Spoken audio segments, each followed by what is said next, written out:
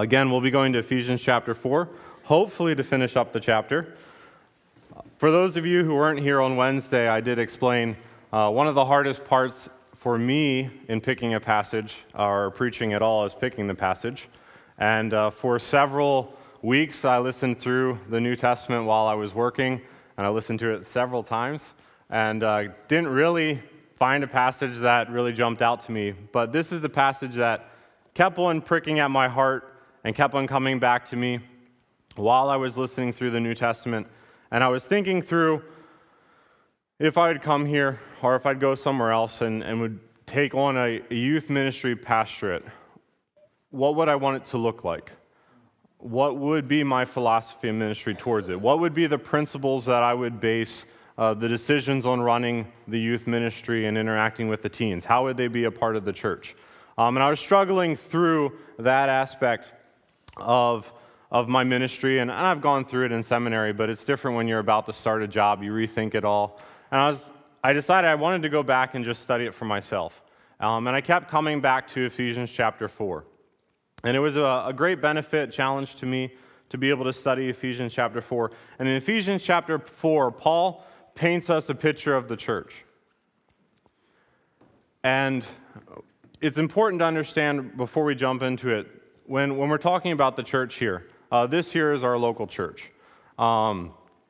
We are talking about the group of people that come and meet together, not the building that is located here in Pennsylvania. It's you, it's the congregation, it's the members. We are the church. Paul talks about the local church, which is, there's a bunch of local churches all throughout. When he writes the different epistles to the Philippians, to Colossians, he's writing to specific local churches.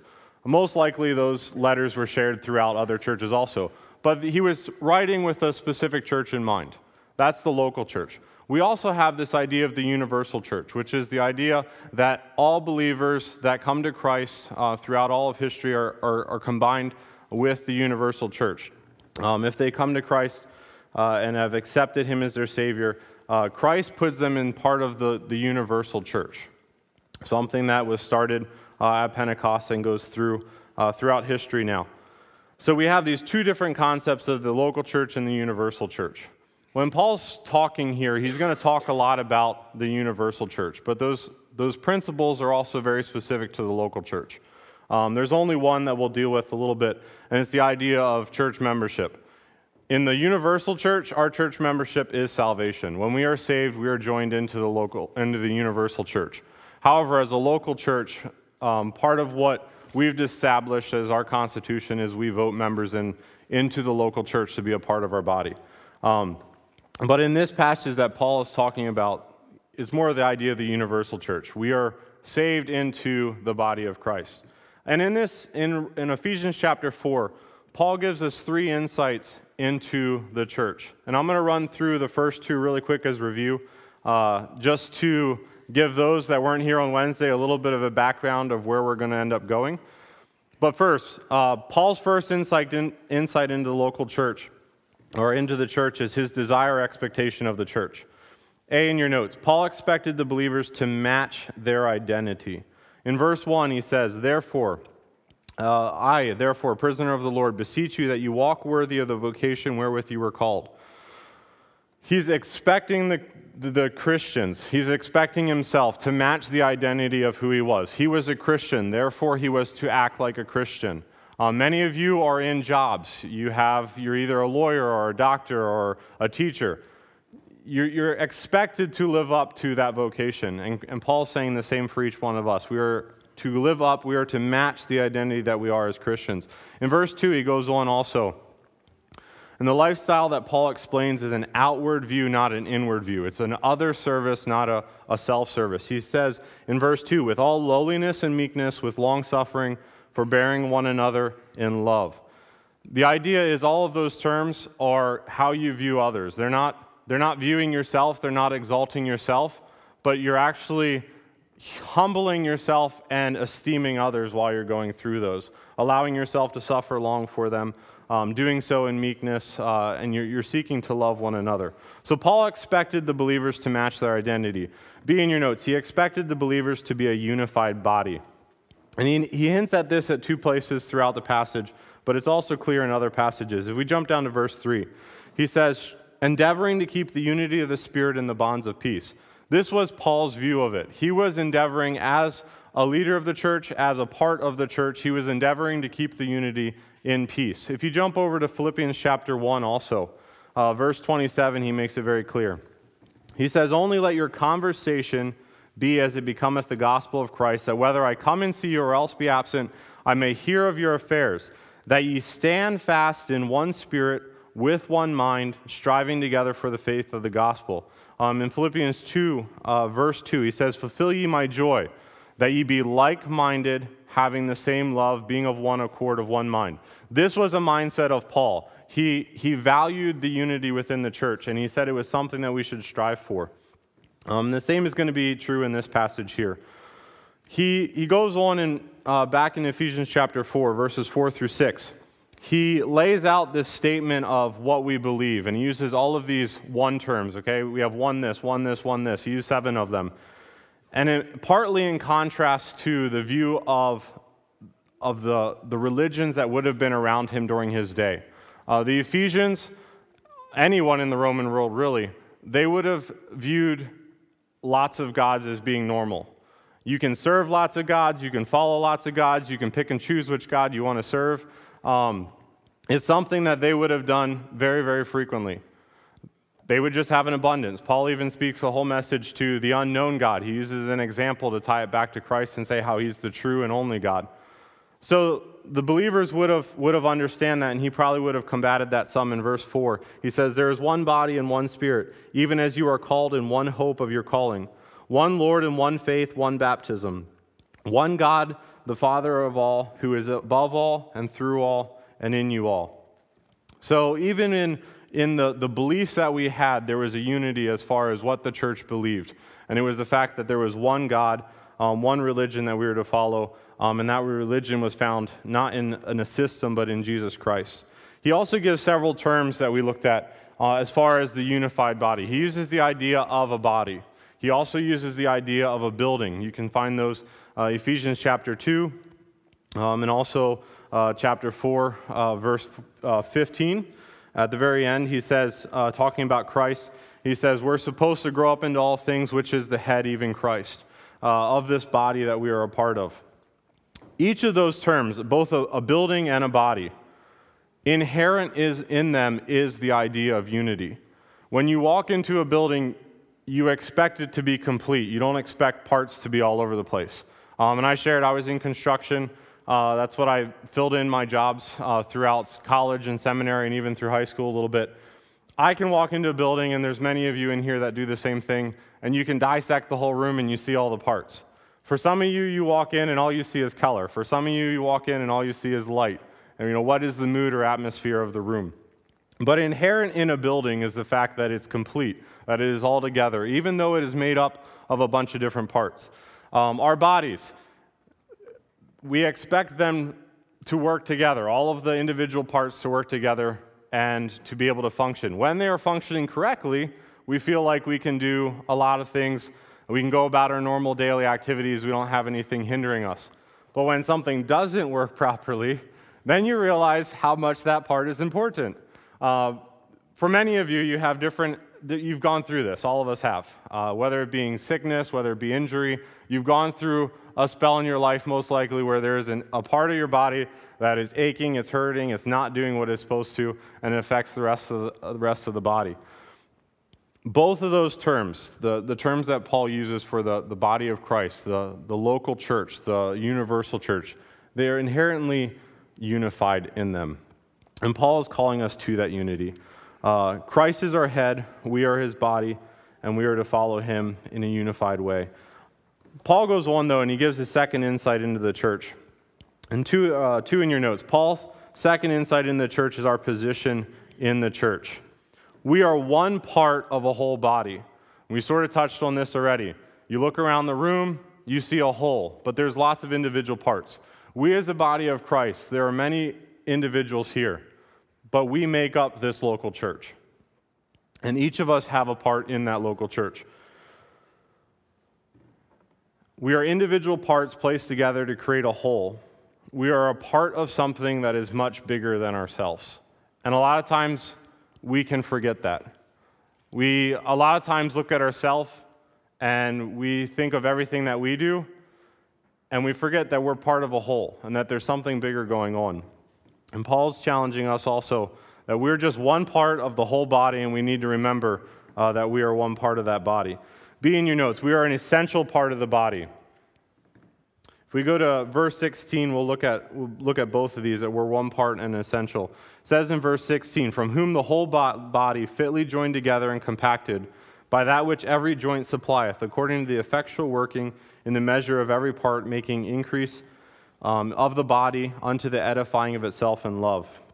I'll read real quick from the NIV. It explains it a little bit easier for us to understand in English. It says, from whom the whole body, joined and held together by every supporting ligament, grows and builds itself up in love, as each part does its work. So you can see the aspect in there that we are one part of the whole, but also we're an essential part. I didn't spend a lot of time on this, but look at the end of verse 16 there. In the NIV it says, the church, when it's all together, it grows and builds itself up in love as each part does its work. Just like when one part of our body doesn't work correctly, it affects the rest of the body. The same is true in our spiritual life. We grow, we edify one another in love when each part is doing its part, when it's working properly. But when it's not, it hinders and it affects the growth of the church. Christ can still work in the church, but it does hinder and affect it. And we are called to be a part and be an essential part of our local church. See in your notes, we are a purposeful and unique part of the body. We're a purposeful and unique part of the body. In verse 7 through 11, he explains this aspect. And for sake of time, I'll jump just to verse 7 and 8 and 11. He says, but unto every one of us is given in accordance of the measure of the gift of Christ. Wherefore he said, when he ascended up on high, he led captivity captive, and he gave gifts unto men. Jump down to verse 11. And he gave some apostles, and some prophets, and some evangelists, and some pastors and teachers. You might say, okay, what is he talking about here? Pastor explained part of how this fits into our doctrine and into our theology on Memorial Day. You can go back and listen to his message. But as far as in the context here, it is dealing with that Christ actually gave us gifts, abilities to be able to serve within the church.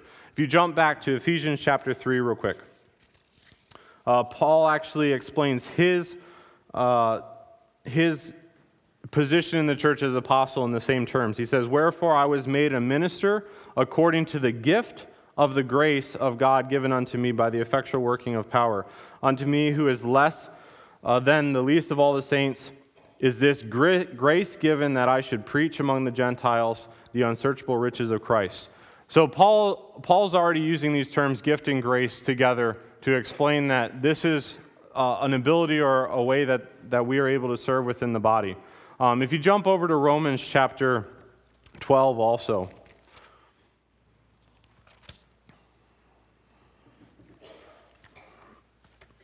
Verse 6 through 8.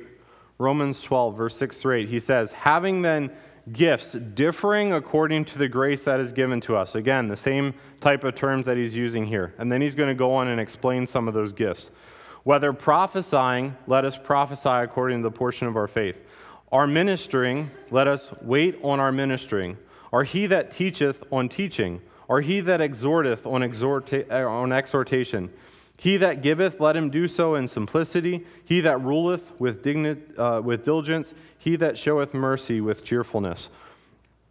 Paul lists out these different grace or gifts that God has graciously given to the church. Many times when we think of gifts, we only think of the sign gifts, and we believe that those have been put to the side. They're not what God primarily uses now. He still though uses the gifts of the church. The gifts of exhortation, the gifts of giving, the gifts of encouragement, the gifts of being able to teach, being able to disciple, being a friend to those in the church. There are many different aspects as far as what we would maybe label as gifts, and sometimes we don't think of them, that God uses in each and every one of us to be able to build the body up, to make a whole out of all of its parts. And as we look at the entirety of the church, we are a purposeful and unique part of the body. Each and every one of you sitting here tonight has a purpose for being in this church. You might sit there and you might think, I'm not sure. I would encourage you to look into finding out, how can I be a part of the church? How can I help those around you? But we all have a part. And I didn't take a lot of time on Wednesday night also, but I wanted to take some time tonight. And just stop and thank the many of you who had a part and were a part of even impacting me as we grew up here in faith. For many of you who invested by faithfully serving here at church, whether it was in nursery, as Pastor said, I came as a baby, so to some degree I probably still am a baby. But many of you had me in nursery, Sunday school teachers, junior church teachers and helpers, Calvary Club helpers, game leaders, verse hearers, the pastors, the faithful supporters of the church who gave regularly to just help the church function, the deacons, the camp counselors who came out to teen camp, our trip cooks that traveled with us and made the food for us. For the many faithful examples of growing Christians, of growing spouses, parents, for those who cleaned the bathrooms, who locked up the building, who were involved in special music, who folded and stuffed bulletins for many years, who mowed the grass, who repaired the building, who sent cards, are those who faithfully prayed for me and my family. I don't know how to say it enough, and I don't normally get emotional, but I knew I would at this point. Thank you. Because that had a great impact, not just on me coming to know Christ as my personal Lord and Savior, but also on me growing and maturing, on me being able to go and be involved in ministries that God used to specifically impact in directing me to pastoral ministry. You can sit back and say that you weren't doing anything of value, but you were. You were a purposeful and unique part of the ministry and the body. And Christ used you. And I can't say it enough, and there's no way I can express or repay the faithfulness that you gave, but thank you for your service. This is what happens, though, when each part plays its part within the body. Christ can use it to build the church up, even in ways you don't know. It was interesting because my wife received several notes from people she had told that we were candidating at a church.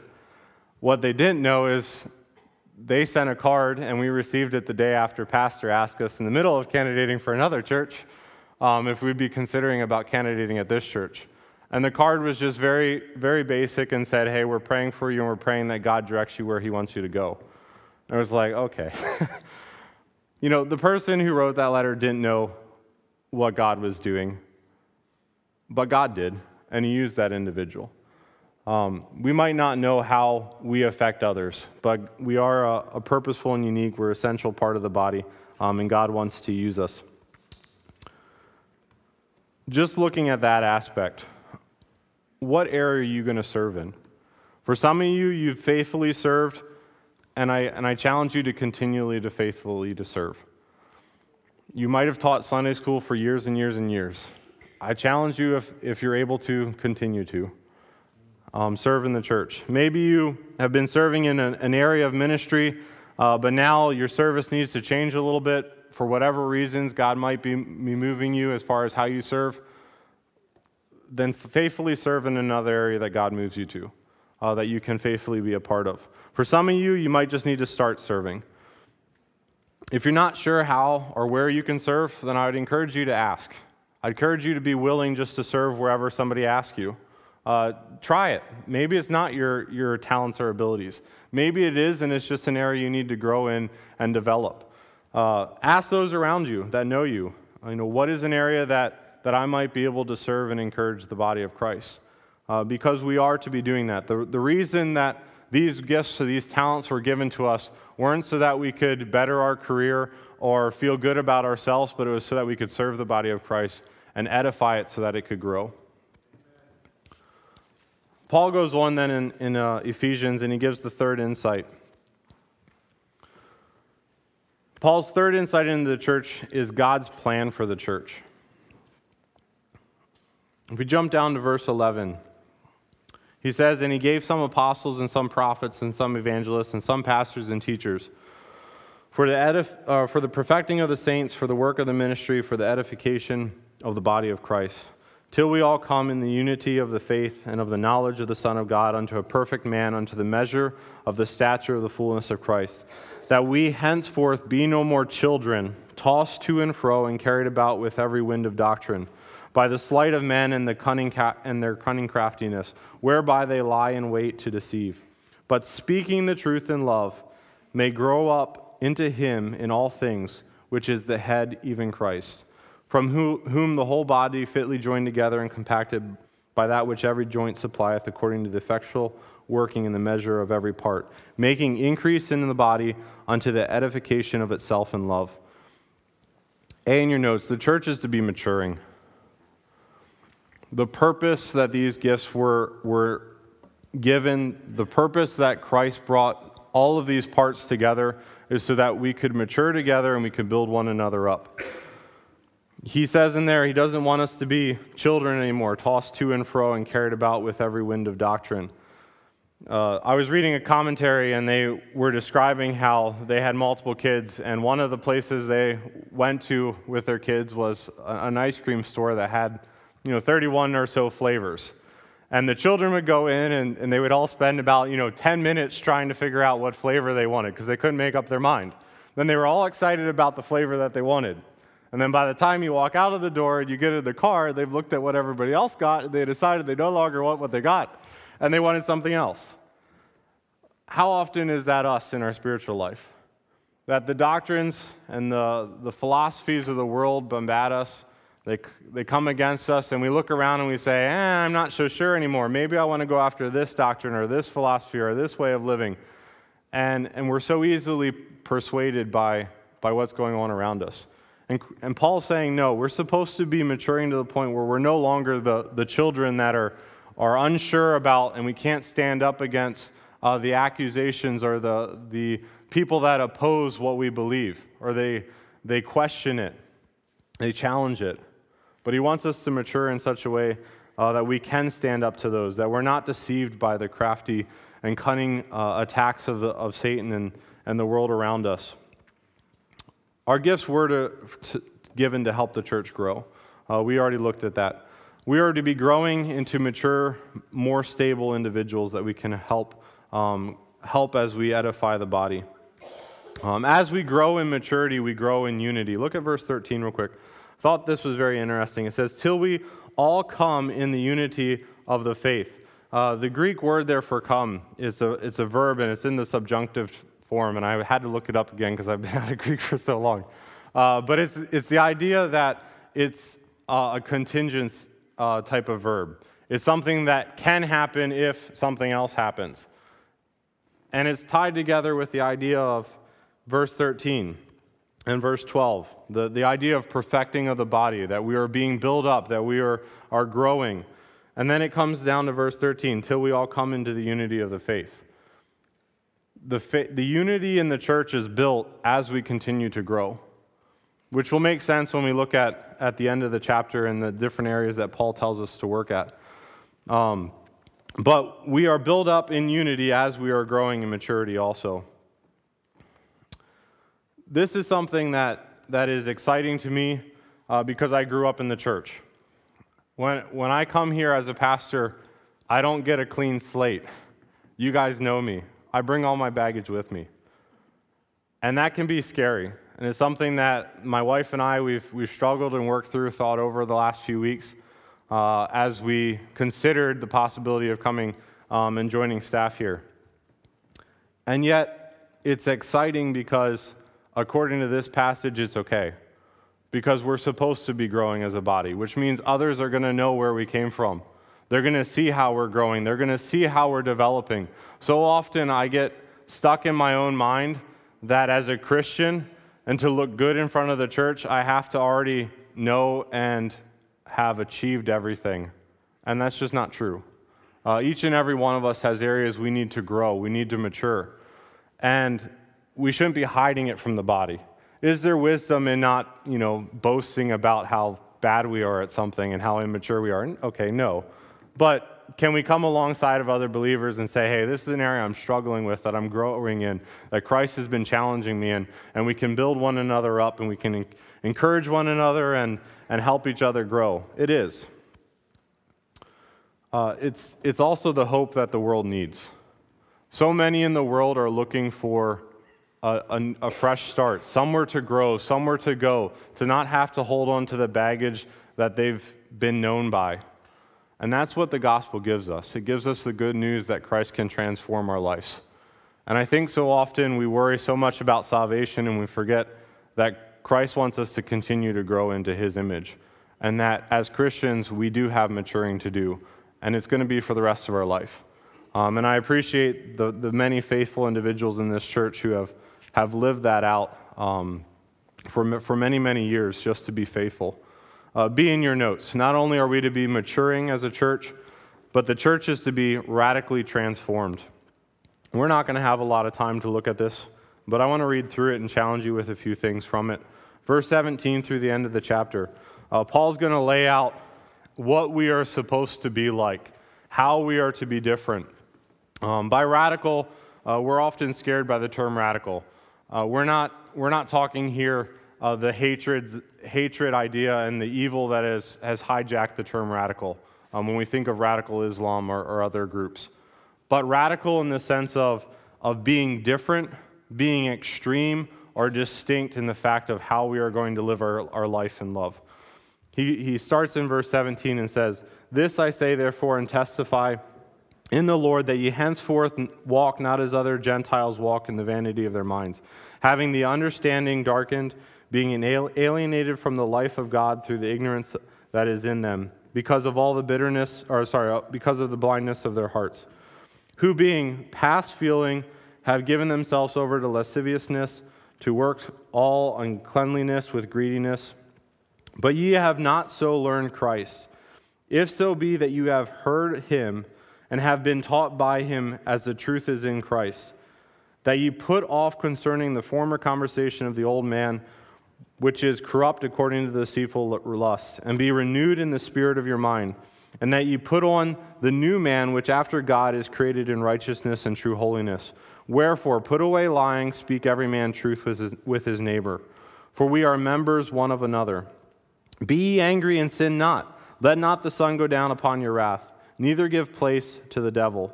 Let him that stole steal no more, but rather let him labor, working with his hands, the things which are good, that he may have to give to them that are in need. Let no corrupt communication proceed out of your mouth, but that which is good to the use of edifying, that it may minister grace unto the hearers. And grieve not the Holy Spirit of God, whereby ye are sealed unto the day of redemption.